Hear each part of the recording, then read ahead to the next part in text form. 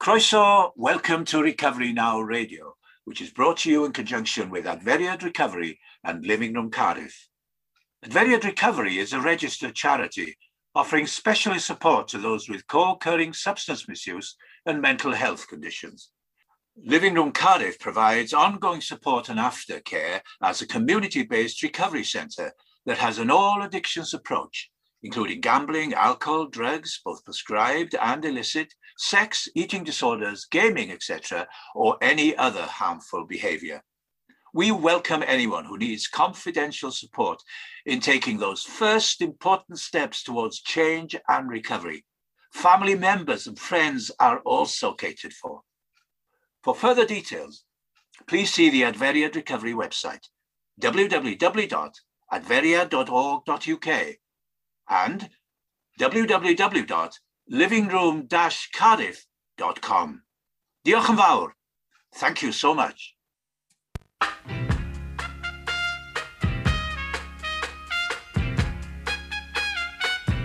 You can get it if you really want. You can get it if you really want. You can get it if you really want. But you must try, try and try, try and try. You'll succeed at last. Hello and welcome to Recovery Now Radio, brought to you by the Living Room and Adferiad. Persecution you must bear. Win and lose, you've got to get your share. Got your mind set on a dream. You can get it, no hard it may seem now. You can get it if you really want. Let's recover together. You can get it if you really want, but you must try, try and try, try and try. You'll succeed at last. I know it. Well, welcome everybody to Recovery Now Radio. Let's recover together, brought to you from the Living Room and Adferiad. Today's guest is Jonna. Hi Jonna, how are you? Hiya, Julie. I'm good, thank you. How are you doing? Yeah, I'm good, thanks. Yeah, sun's shining, so we're going to have a good day, I think. So Jonna, you've very kindly come in to talk about your addiction to alcohol and your recovery. So, but you've chosen some great music. So I think we'll start by listening to your first piece of music. So for that, you've chosen AC/DC, Whole Lot of Rosie. Why that particular track? AC/DC are a fantastic band, and they were one of the first bands that I got into as a youngster. The Black Sabbath, Led Zeppelin, AC/DC scene, and they were one of the very first bands that I saw live in the Monsters of Rock Festival in Donington in the early 1980s, and it's just great memories for me back then. Brilliant. Well, let's give that a listen. Steal the show. She ain't exactly pretty. Ain't exactly small. 4-2-3-9-56. You can say she got it all.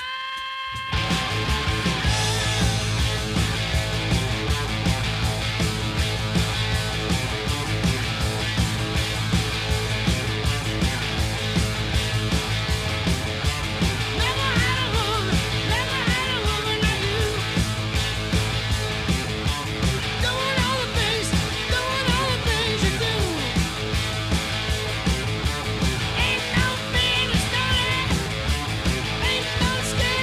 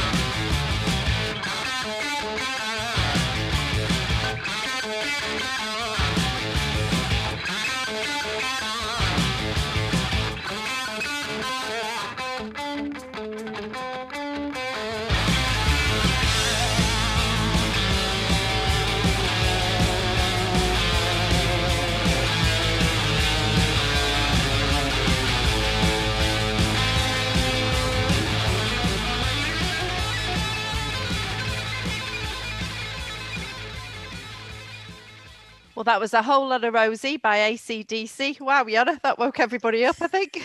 It woke me up as well. Bit of head banging going on there for 11 o'clock on a Sunday morning. It's good enough. Okay, so we'll start off. If you'd like to tell us a little bit about your early childhood and growing up in Cardiff and a bit about your family.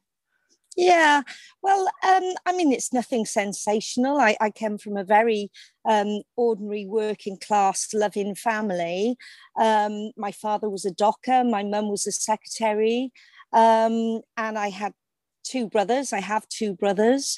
And yeah, we had a very kind of normalish upbringing, but I would say that my family and all the social friends around them were fairly heavy drinkers, you know, and they used to enjoy life and they used to enjoy partying. And that was my sort of memory growing up, with, you know, people drinking as entertainment. And I thought that that was the norm thing to do. Yeah, but it was, I almost feel embarrassed sometimes, because it was nothing sort of sensational that made me become a problem drinker, if you like. You know, it just happened to me. But I would say that, you know, that was my benchmark for normality. And it's not until I got a little bit older and my social life kind of expanded a little bit more that I realized that, you know, that world was very small. There was a big wider world out there that filled with people that didn't sort of rely on alcohol to have a great time.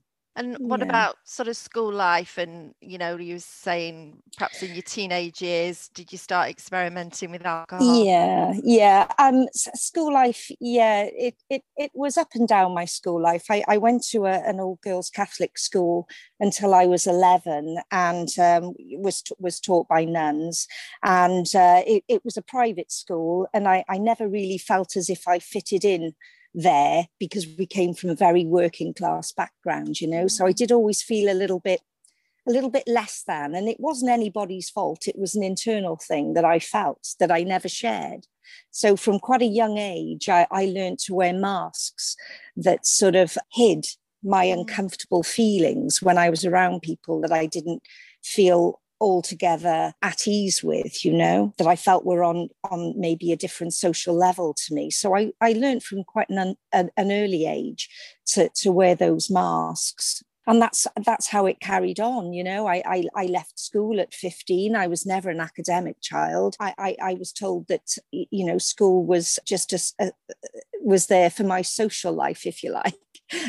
and they weren't wrong, really. So I left school at 15, and I started work on my 16th birthday.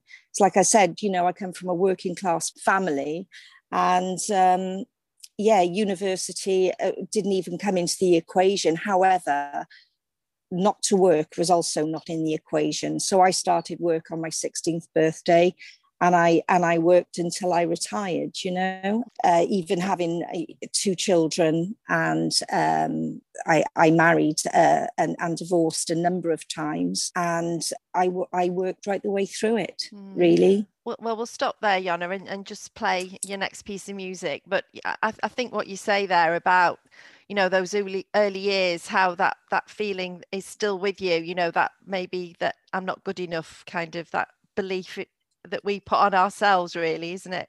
Yeah, it's something that I do struggle with, and I try and I do try to work on. It's a lot better now, you know, since I came into recovery and I started to discover more about how I functioned, how my brain worked.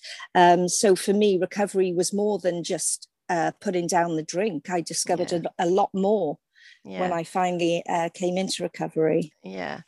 Great. Well, let's listen to your next piece of music. So you've chosen a track by Tracy Chapman, Smoke and Ashes. What does this particular record mean to you? Yeah, well, I love Tracy Chapman. I think she's a beautiful songwriter, and I love acoustic guitar, and I would love to see her live. But yeah, she just brings back lovely memories for me. But also I've drank on quite a bit of Tracy as well in the past. So yeah. Okay.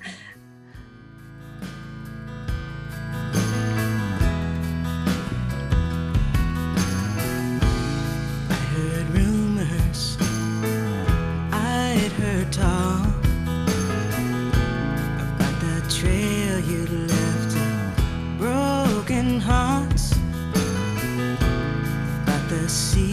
of tears too wide to cross.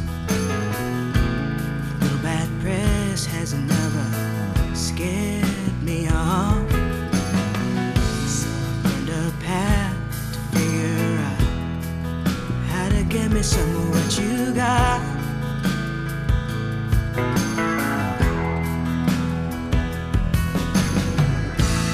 I've got a red hot heart. If the talk is true, yours is the same. We should be together. Let our passions fan the flame. Oh yeah, yeah, yeah, yeah, yeah, yeah. When I looked for you, I almost passed you by. You were so cool and calm, I thought my friends had lied. But I got so much reserve, must make you wild inside. It was there and then that I knew I had to get me some of what you got.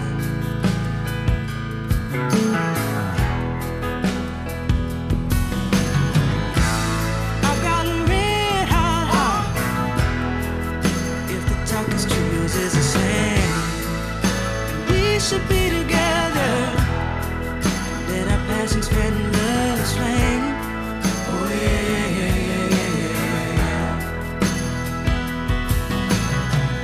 Thought I won your heart when I held your hand in my hand. Thought it was true love, the way we complimented each other. My right is your wrong. When you're right, then I'm left with nothing.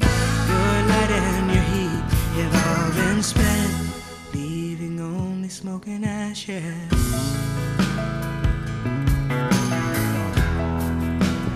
Only smoke and ashes, baby.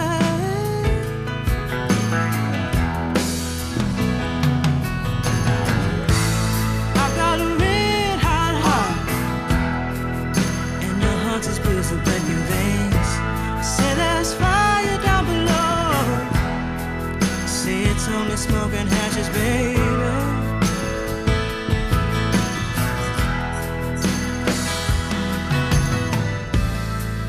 You're crying all the time, salty stinging tears, and mourning for the past.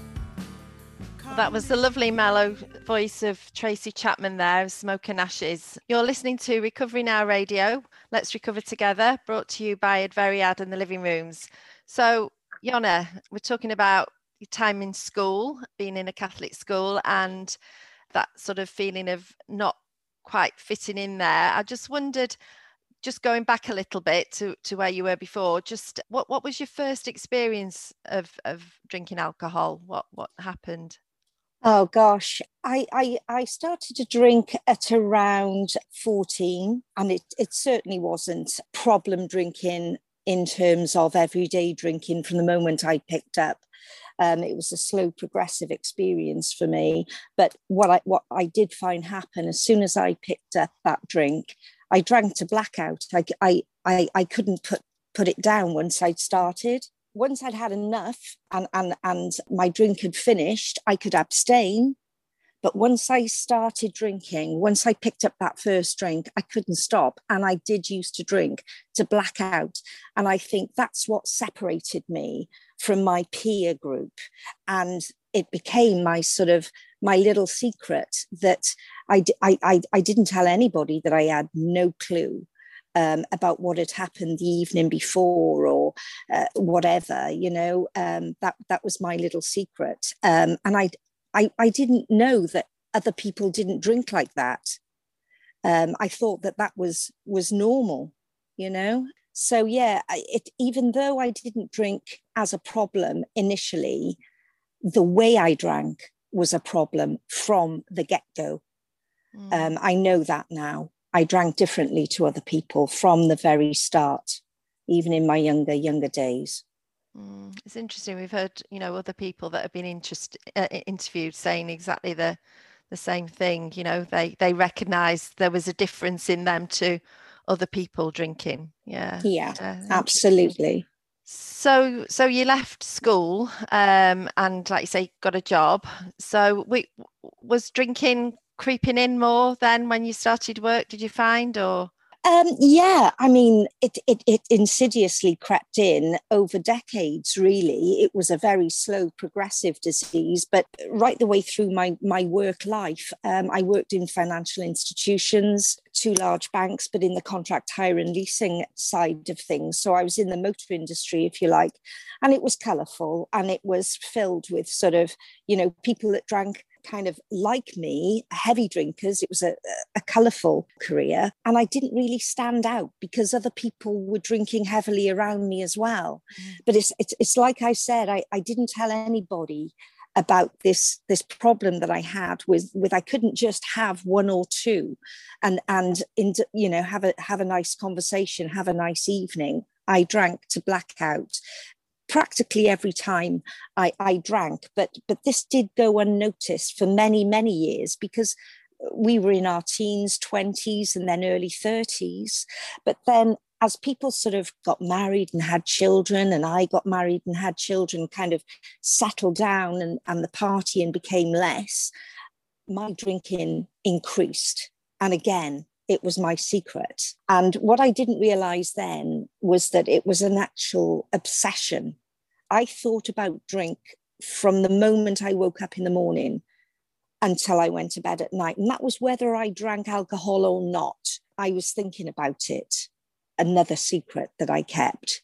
So I could go in those days from not drinking Monday to Friday. I used to have a January off. I used to laugh, give my liver an annual break every January. And I was able to do that. But I found, and I also did well in work as well. I worked very hard. I took qualifications within my working environment. So, at that point, it wasn't doing me any harm. However, my home life was something else, because whereas, for me, I wish I'd have been rushing home after a day in work to spend time helping my children with homework and catching up with their days. I was rushing home to get a bottle of wine out of the fridge and start drinking. Yeah. And even though my children say to me today, Mum, you were fine. I know that I could have been a better parent because I wasn't present. I wasn't as present as I could be in their lives. And that today is still a regret of mine, even though I really do try to sort of make amends these days to them by not picking up a drink. Absolutely. Yeah. Thanks, Shona. Well, we'll listen to another piece of your music now. Today you've chosen Cat Stevens, Tuesday's Deal. Oh, Tuesday's Dead. I can't read my own writing. Tuesday's Dead, sorry. So why that particular? Well, I love a bit of Cat Stevens. I think he's a fantastic artist, and I was going to see him last year in the Cambridge Folk Festival, but due to COVID that got cancelled. But this particular song is really sort of upbeat and happy, and he's a great songwriter. Brilliant. I'm like him, just like you. I can't tell you what to do.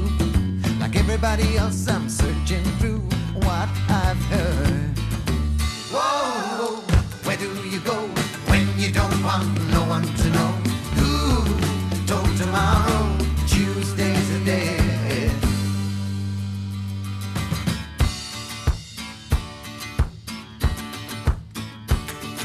Oh, picture, won't you paint my dream? Won't you show me where you've been? Or show me what I haven't seen to ease my mind? 'Cause I will learn to understand if I have a helping hand. I wouldn't make another demand all my life. Whoa, where do you go when you don't want no one to know? Ooh, told tomorrow Tuesday's a day.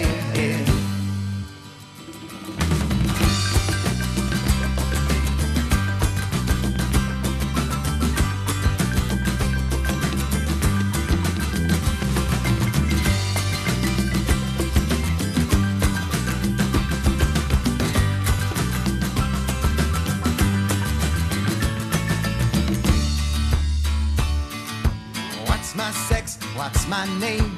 All in all, it's all the same. Everybody plays a different game, that is all. A man may live, man may die, searching for the question why. But if he tries to rule the sky, he must fall. Whoa, whoa, where do you go when you don't want no one to know? Who told tomorrow Tuesday's a day? Now every second on the nose, on the city goes, reaching out beyond the road of our time. But we must try to shake it down, do our best to break the ground, try to turn the world around one more time. Yes, we must try to shake it down, do our best to break the ground, try to turn the world around one more time. Whoa, where do you go when you don't want no one to know? Who told tomorrow Tuesday's a day?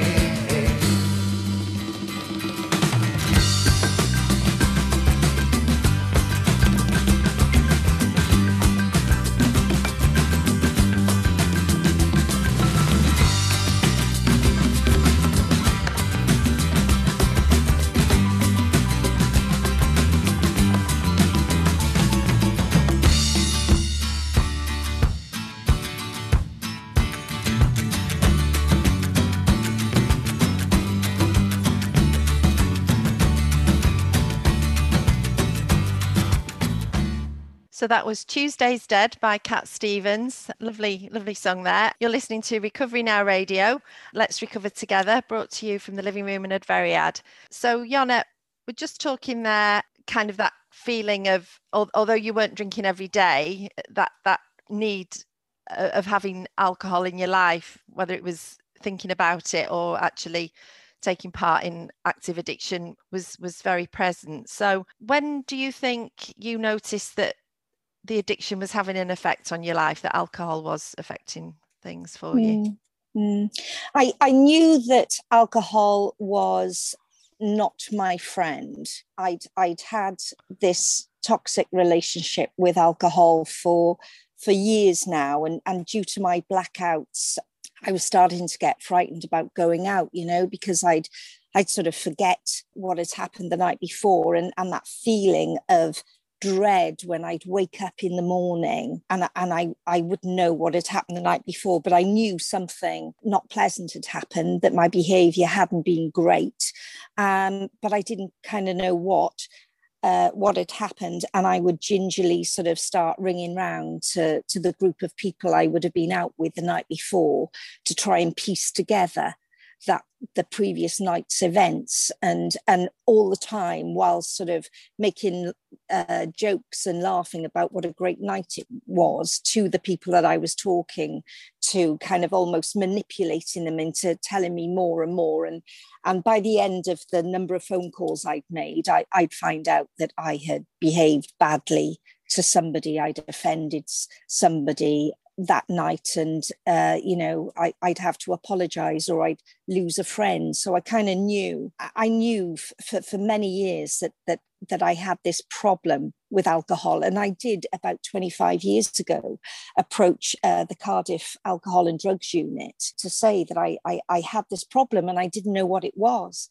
And I had hypnotherapy and I had some counselling, but nobody in that unit mentioned permanent abstinence, and nobody in that unit mentioned alcoholism. And I ended up taking antabuse for a number of months afterwards, which worked for a while, but the obsession got the better of me, and my head told me that it was okay, I could handle it, So, the antabuse stopped.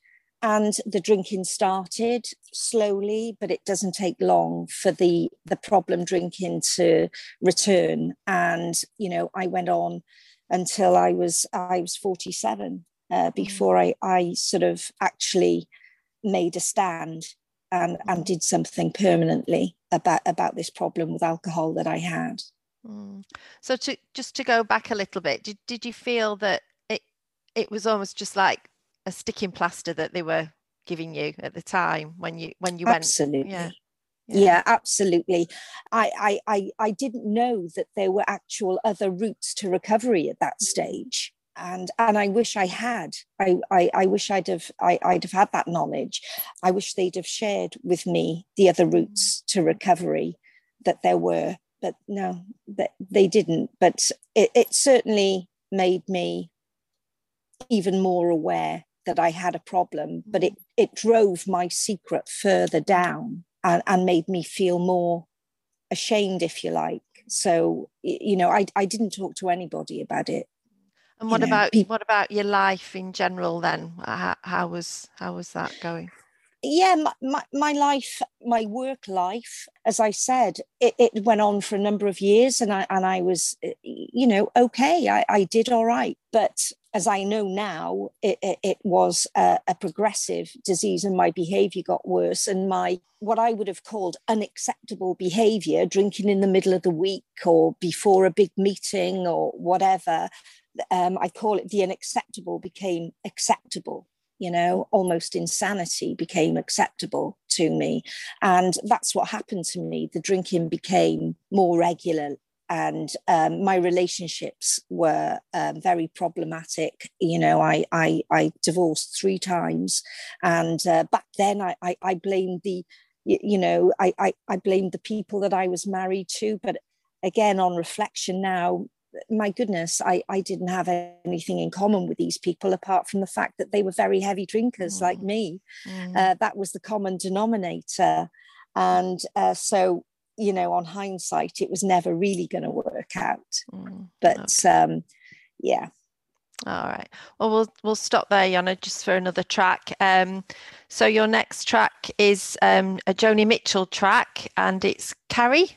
Carrie. Yeah. So what made you choose this one? Well, it's Joni Mitchell. I got into Joni Mitchell my sort of late 30s. And again, I love that acoustic guitar. I love her songwriting, and her voice is beautiful. Yeah. And this is a particularly happy song that I listen to, and it kind of lifts my soul.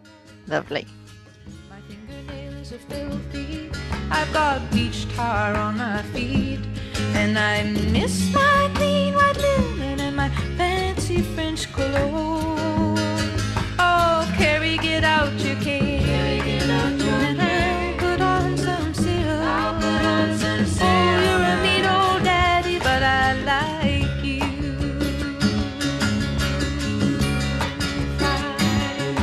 Come on down to the Mermaid Cafe, and I will buy you a bottle of wine, and we'll laugh and toast to nothing and smash our empty glasses down. Let's have a round for these freaks and these soldiers, a round for these friends of mine. Let's have another round for the bright red devil who keeps me in this tourist town. Come on, Carrie, get out your cane. I'll put on some silk. I'll put on some silk. Oh, you're a mean old daddy, but I like you. I like you. I like you. I like you. Maybe I'll go to Amsterdam, or maybe I'll go to Rome and rent me a grand piano and put some flowers around my room. But let's not talk about fare thee wells now. The night is a starry dome, and they're playing that scratchy rock and roll beneath the Matlamoo. Come on, Carrie, get out your cane. Get out your cane. Put on some silk. I'll put on some silk. You're a mean old daddy, but I like you.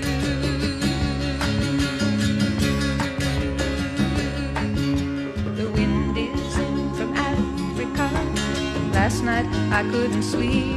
Oh, you know it sure is hard to leave you, but it's really not my home. Maybe it's been too long a time since I was scrambling down in the street. Now they got me used to that clean white linen and that fancy French cologne. Oh, Carrie, get out your cane. I'll put on my finest silk. Go to the Mermaid Cafe, have fun tonight. I said, oh.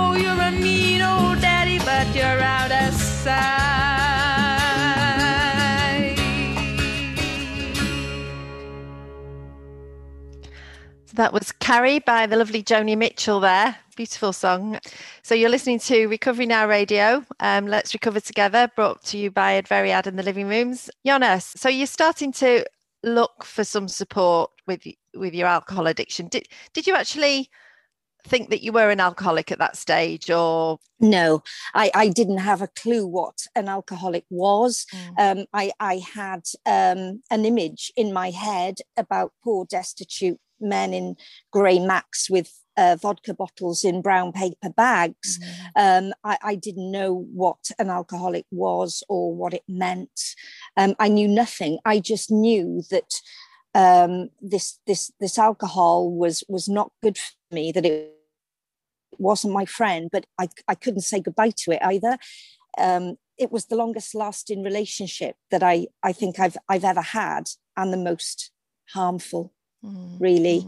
But I didn't know that there were other people like me out there.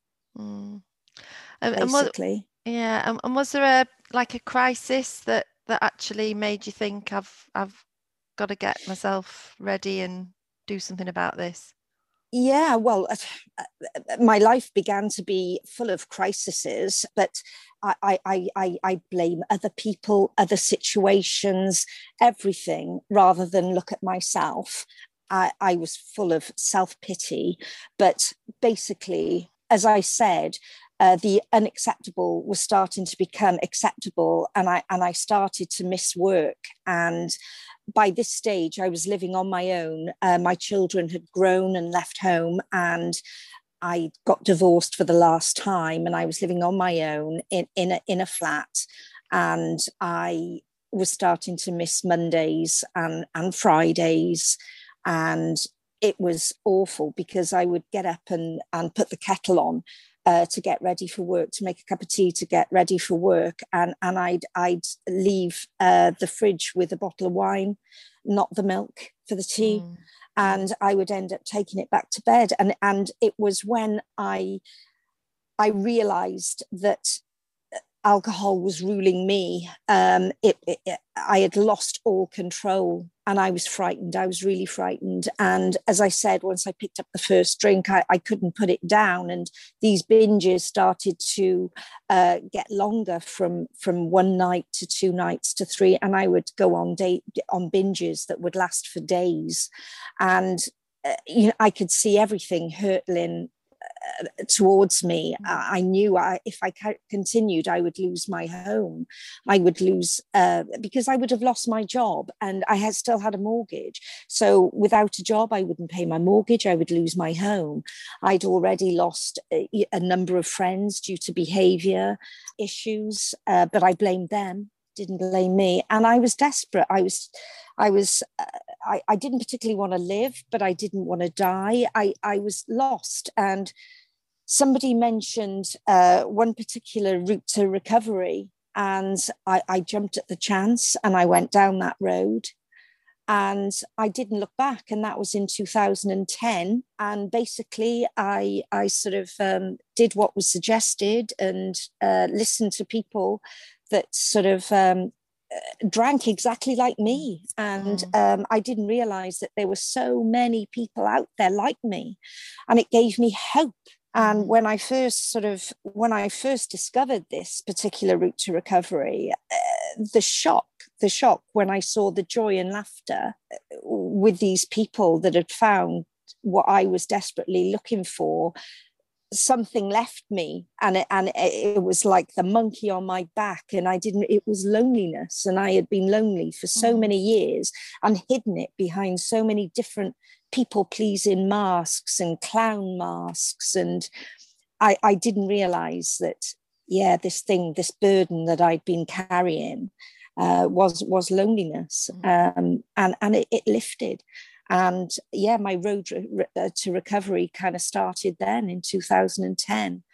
And it was tough. It was really tough, because unfortunately, the craving for alcohol didn't leave me. When I found this particular route, I craved alcohol for a good 8 months, and I whined a lot, I moaned a lot, and I was told, it's okay, it'll go, you keep doing what you're doing, and it will go.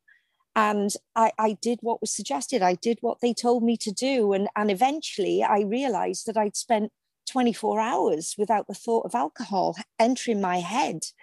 And that was nothing short of a miracle, you know. And I got to know these people in recovery, and they became very close and dear friends to me, you know.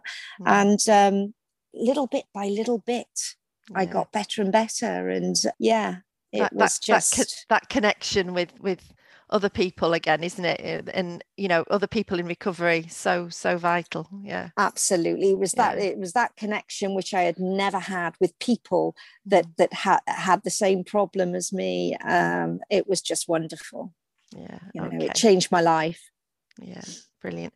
Well, we're going to listen to your next track now, Jonna. Bonnie on the Isle of St Helena by Uncle Earl. Now, I've never heard this one, so I'm very intrigued. So why did you choose this track? I love a little bit of bluegrass folk.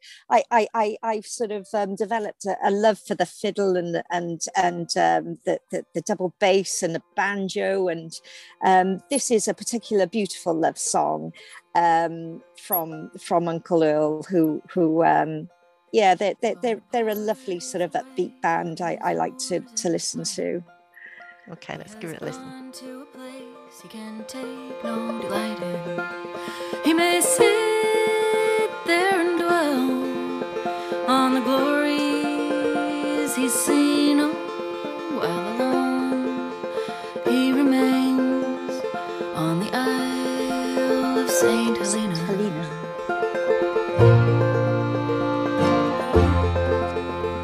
No more in St. Cloud he'll be seen in such splendor, or go on with his wars like the great Alexander. He sees his victories and how fleeting they all were, while his eyes are on the waves that surround St. Helena.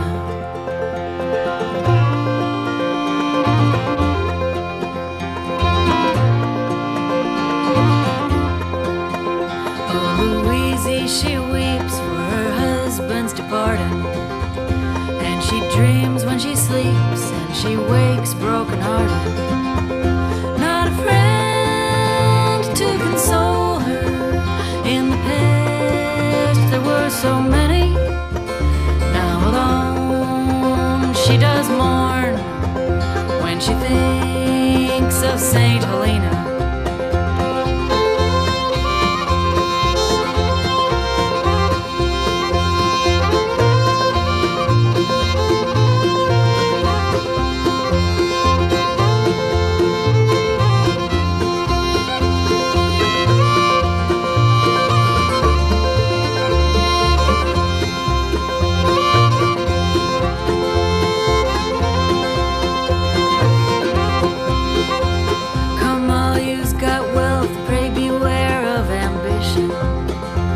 Just 1 degree of fate that may change your condition. Be steadfast in time, what's to come. You know not your race, it could end on the Isle of St. Helena.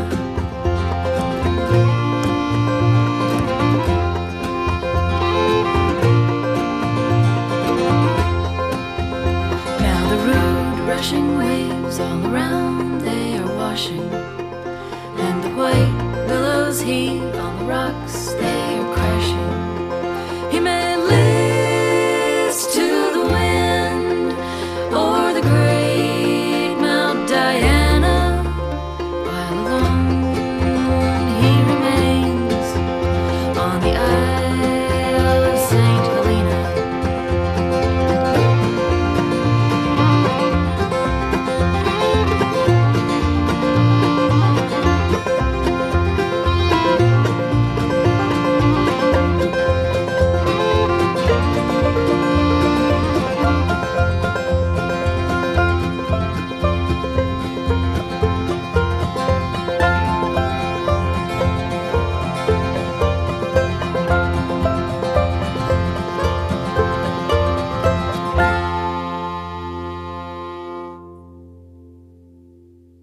That was Bonnie on the Isle of St Helena by Uncle Earl. That was lovely story within that song. It was really beautiful. Yeah. So you're listening to Recovery Now Radio. Let's Recover Together, brought to you by the Living Room and Adveriad.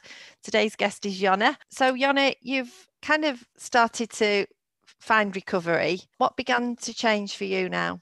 My goodness. I think the biggest thing that started to change when I found recovery was, well, there were so many things, but the guilt, remorse and shame that I carried around with me started to lift.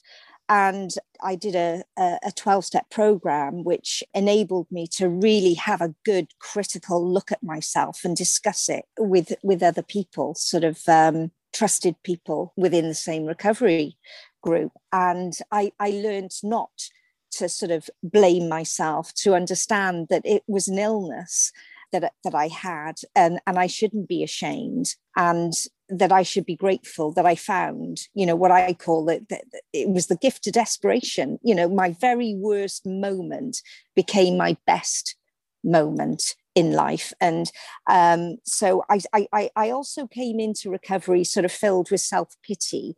If you had my problems, you drink as well. If things had happened to you like it happened to me, you drink as well. And I didn't realize how much of my life was governed by self-pity.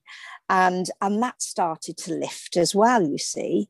And when that happens, you can really start to look at the world clearly and try to help other people that are kind of suffering the same way that I suffered.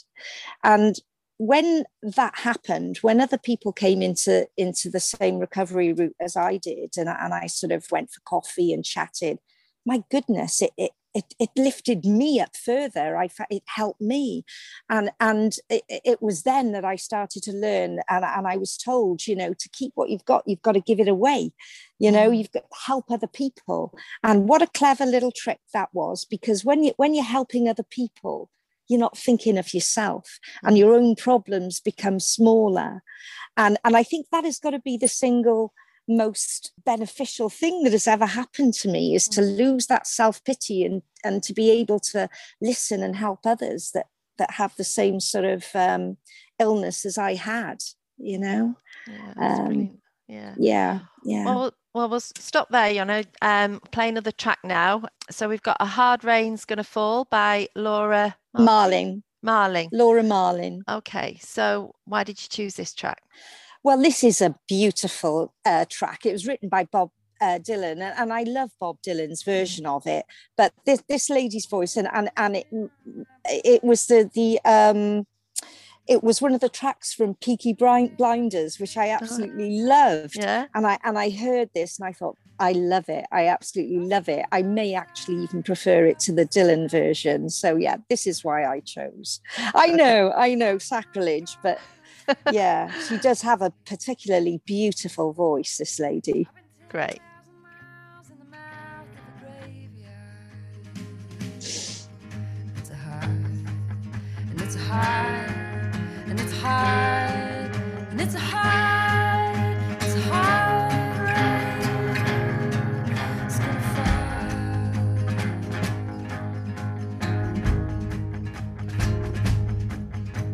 Oh, what did you see, my blue eyes? And what did you see, my darling young one? Saw a newborn baby with wolves around me. Saw a highway of diamonds with nobody on it. I saw 10,000 talkers whose tongues were all broken. It's a hard, it's a hard, it's a hard. And it's hard, it's hard, it's gonna fall.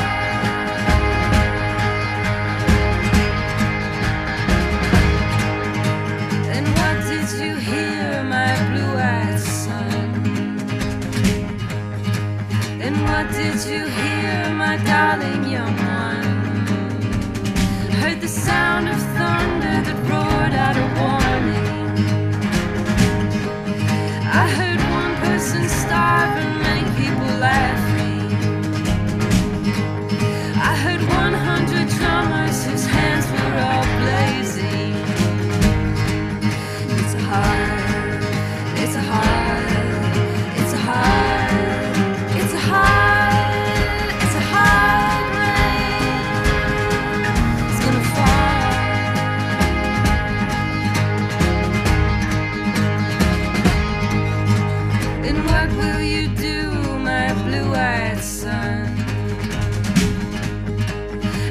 will you do, my darling young one? I'll walk to the depths of the deepest dark forest, where the people are many and the hands are all empty, where hunger's ugly and souls are forgotten, where black is the color and none is the number. Then I'll stand on the ocean until I start sinking, but I'll know my song well before I start singing. It's hard, it's hard, it's hard, it's hard, it's hard rain. It's gonna fall.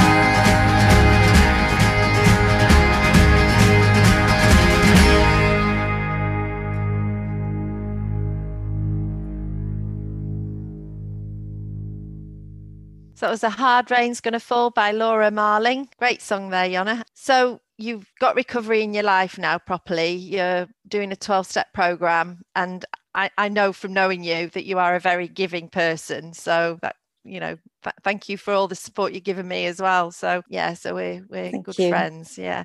But Yeah. so you were saying that it has been a tough road for you. It's no, yes, it hasn't been an easy road. I don't think any recovery is completely easy because life gets in the way, and no matter how well you're feeling, life has a habit of throwing those curveballs at you, you know. And yeah, I guess that track, A Hard Rain's Gonna Fall, that's exactly what happened to me when I stopped putting my recovery first. And I got into a bit of a toxic relationship with somebody that was not good for me at all. And I had some ill health, and I retired from work, and I bought a motorhome, and this relationship came to a sticky end, and I was in a lot of emotional pain, and I began living full time in my motorhome in order to travel to warmer climates, because due to health issues I get a lot of pain in the bad British weather. And I kind of distanced at that point from recovery and from people in recovery. I started to stop putting the effort in, if you like. And I took off on a journey around Spain. And I reached a really bad point. And rather than picking up a phone, I picked up a drink. And that was after 7.5 years of recovery. And it was horrible and messy. And I drank my way around Seville and Granada. And I limped back to Alicante, where I had a good recovery group. And they were very shocked, you know, that this happened to me. But thank goodness I managed. It took me about 6 months to get properly back into the lifeboat of recovery. And it frightened me. It frightened me to death, because the drinking, even after that long period of time, became very, very quickly just as bad as the last drink that I took. You know, it took no time at all to become just as bad. And it frightened me a lot.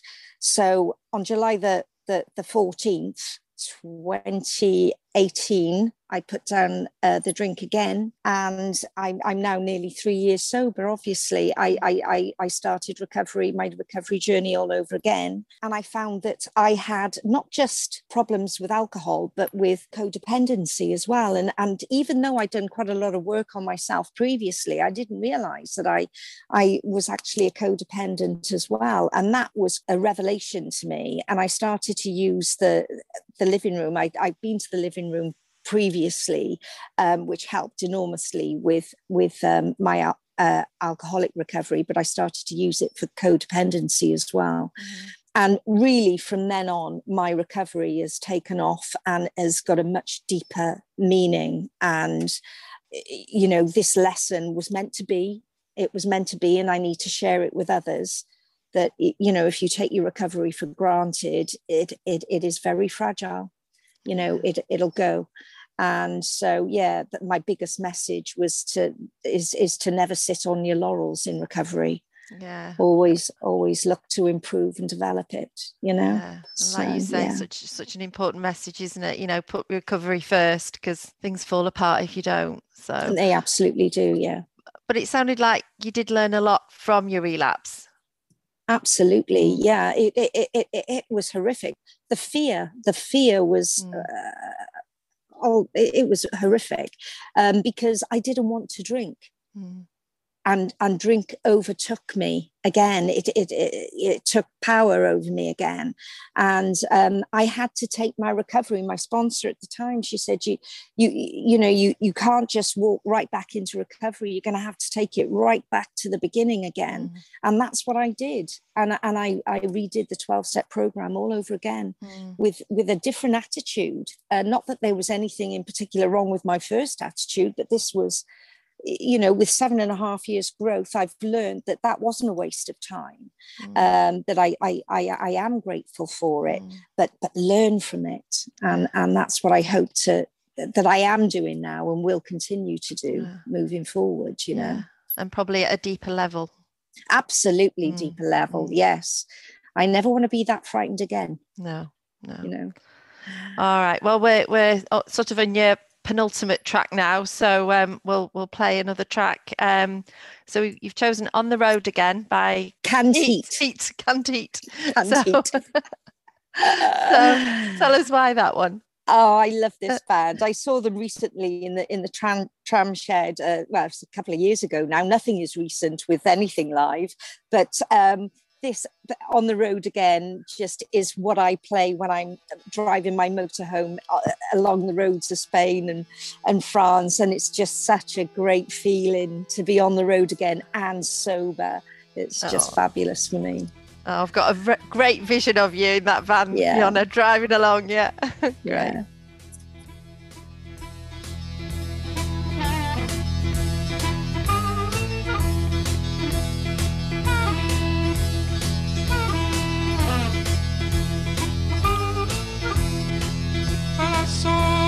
Crying, but I'm out on the road again. I'm on the road again. But I'm so tired of crying, but I'm out on the road again. I'm on the road again. I ain't got no woman just to call my special friend. You know, the first time I traveled out in the rain and snow, in the rain and snow. You know, the first time I traveled out in the rain and snow, in the rain and snow. I didn't have no pharaoh, not even no place to go. And my dear mother left me when I was quite young, when I was quite young. And my dear mother left me when I was quite young, when I was quite young. She said, Lord, have mercy on my wicked son.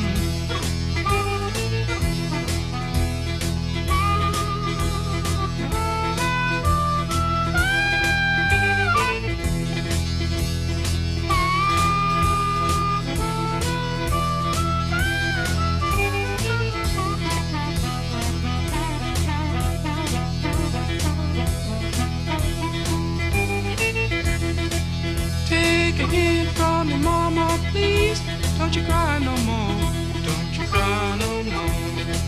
Take a hint from your mama, please, don't you cry no more, don't you cry no more.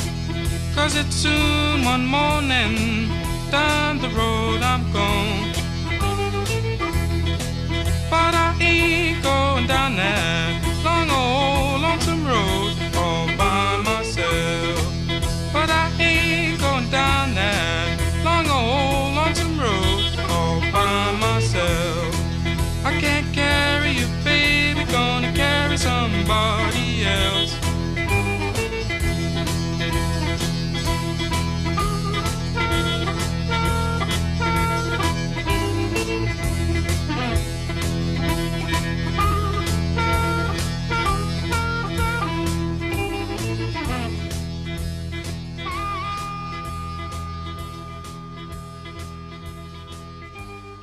So that was On the Road Again by Canned Heat.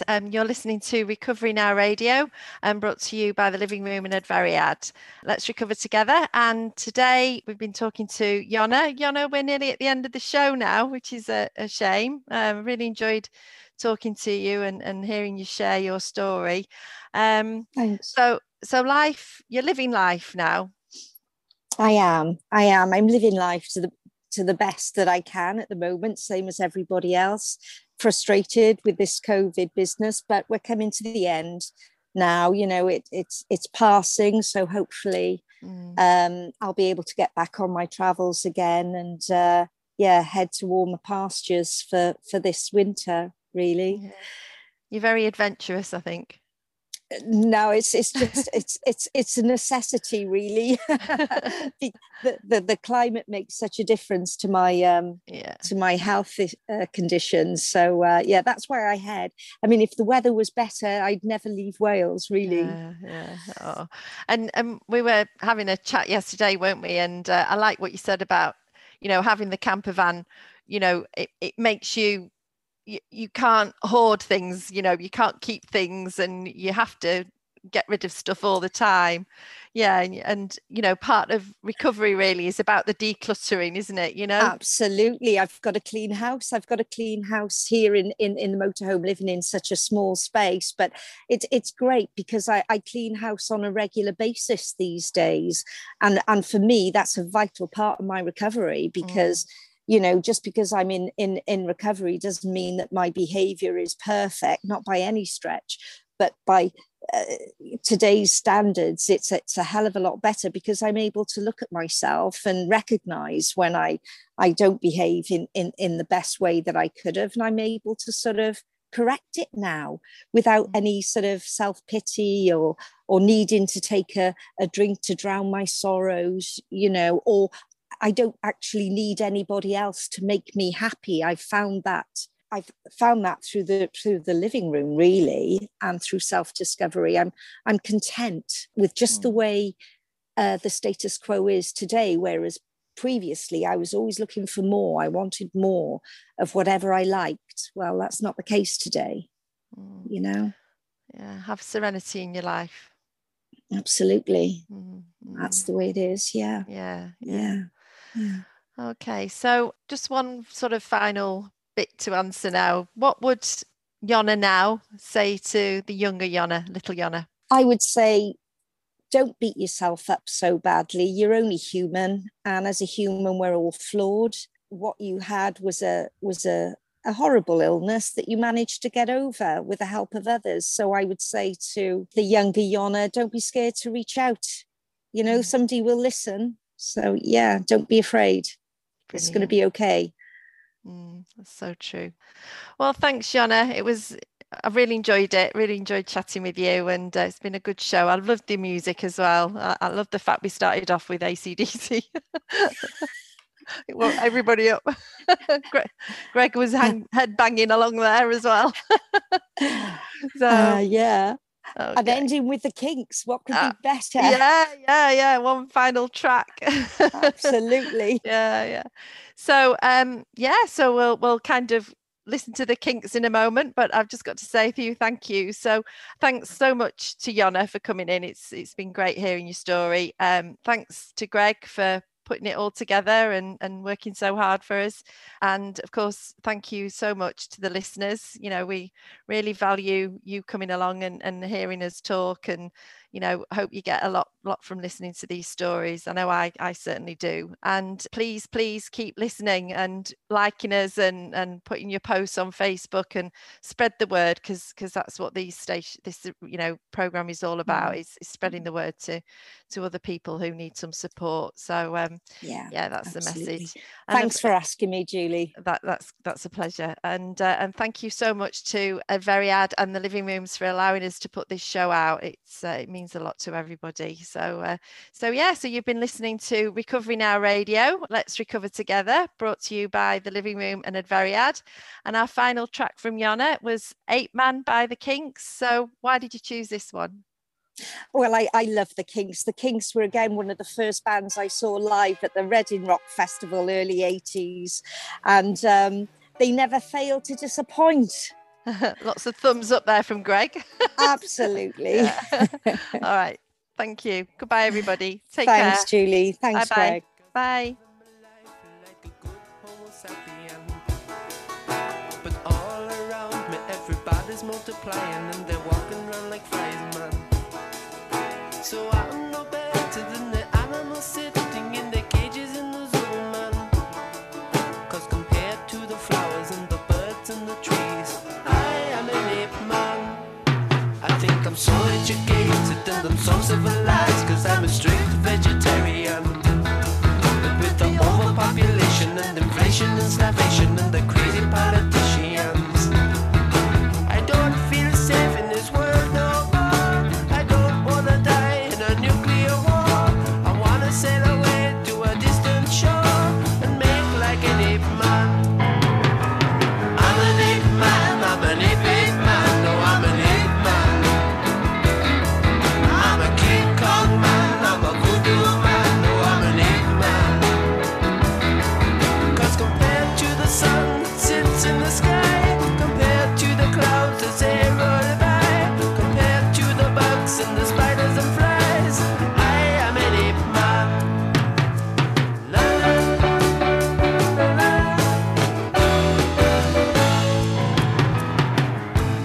In man's evolution, he's created the city and the motor traffic rumble.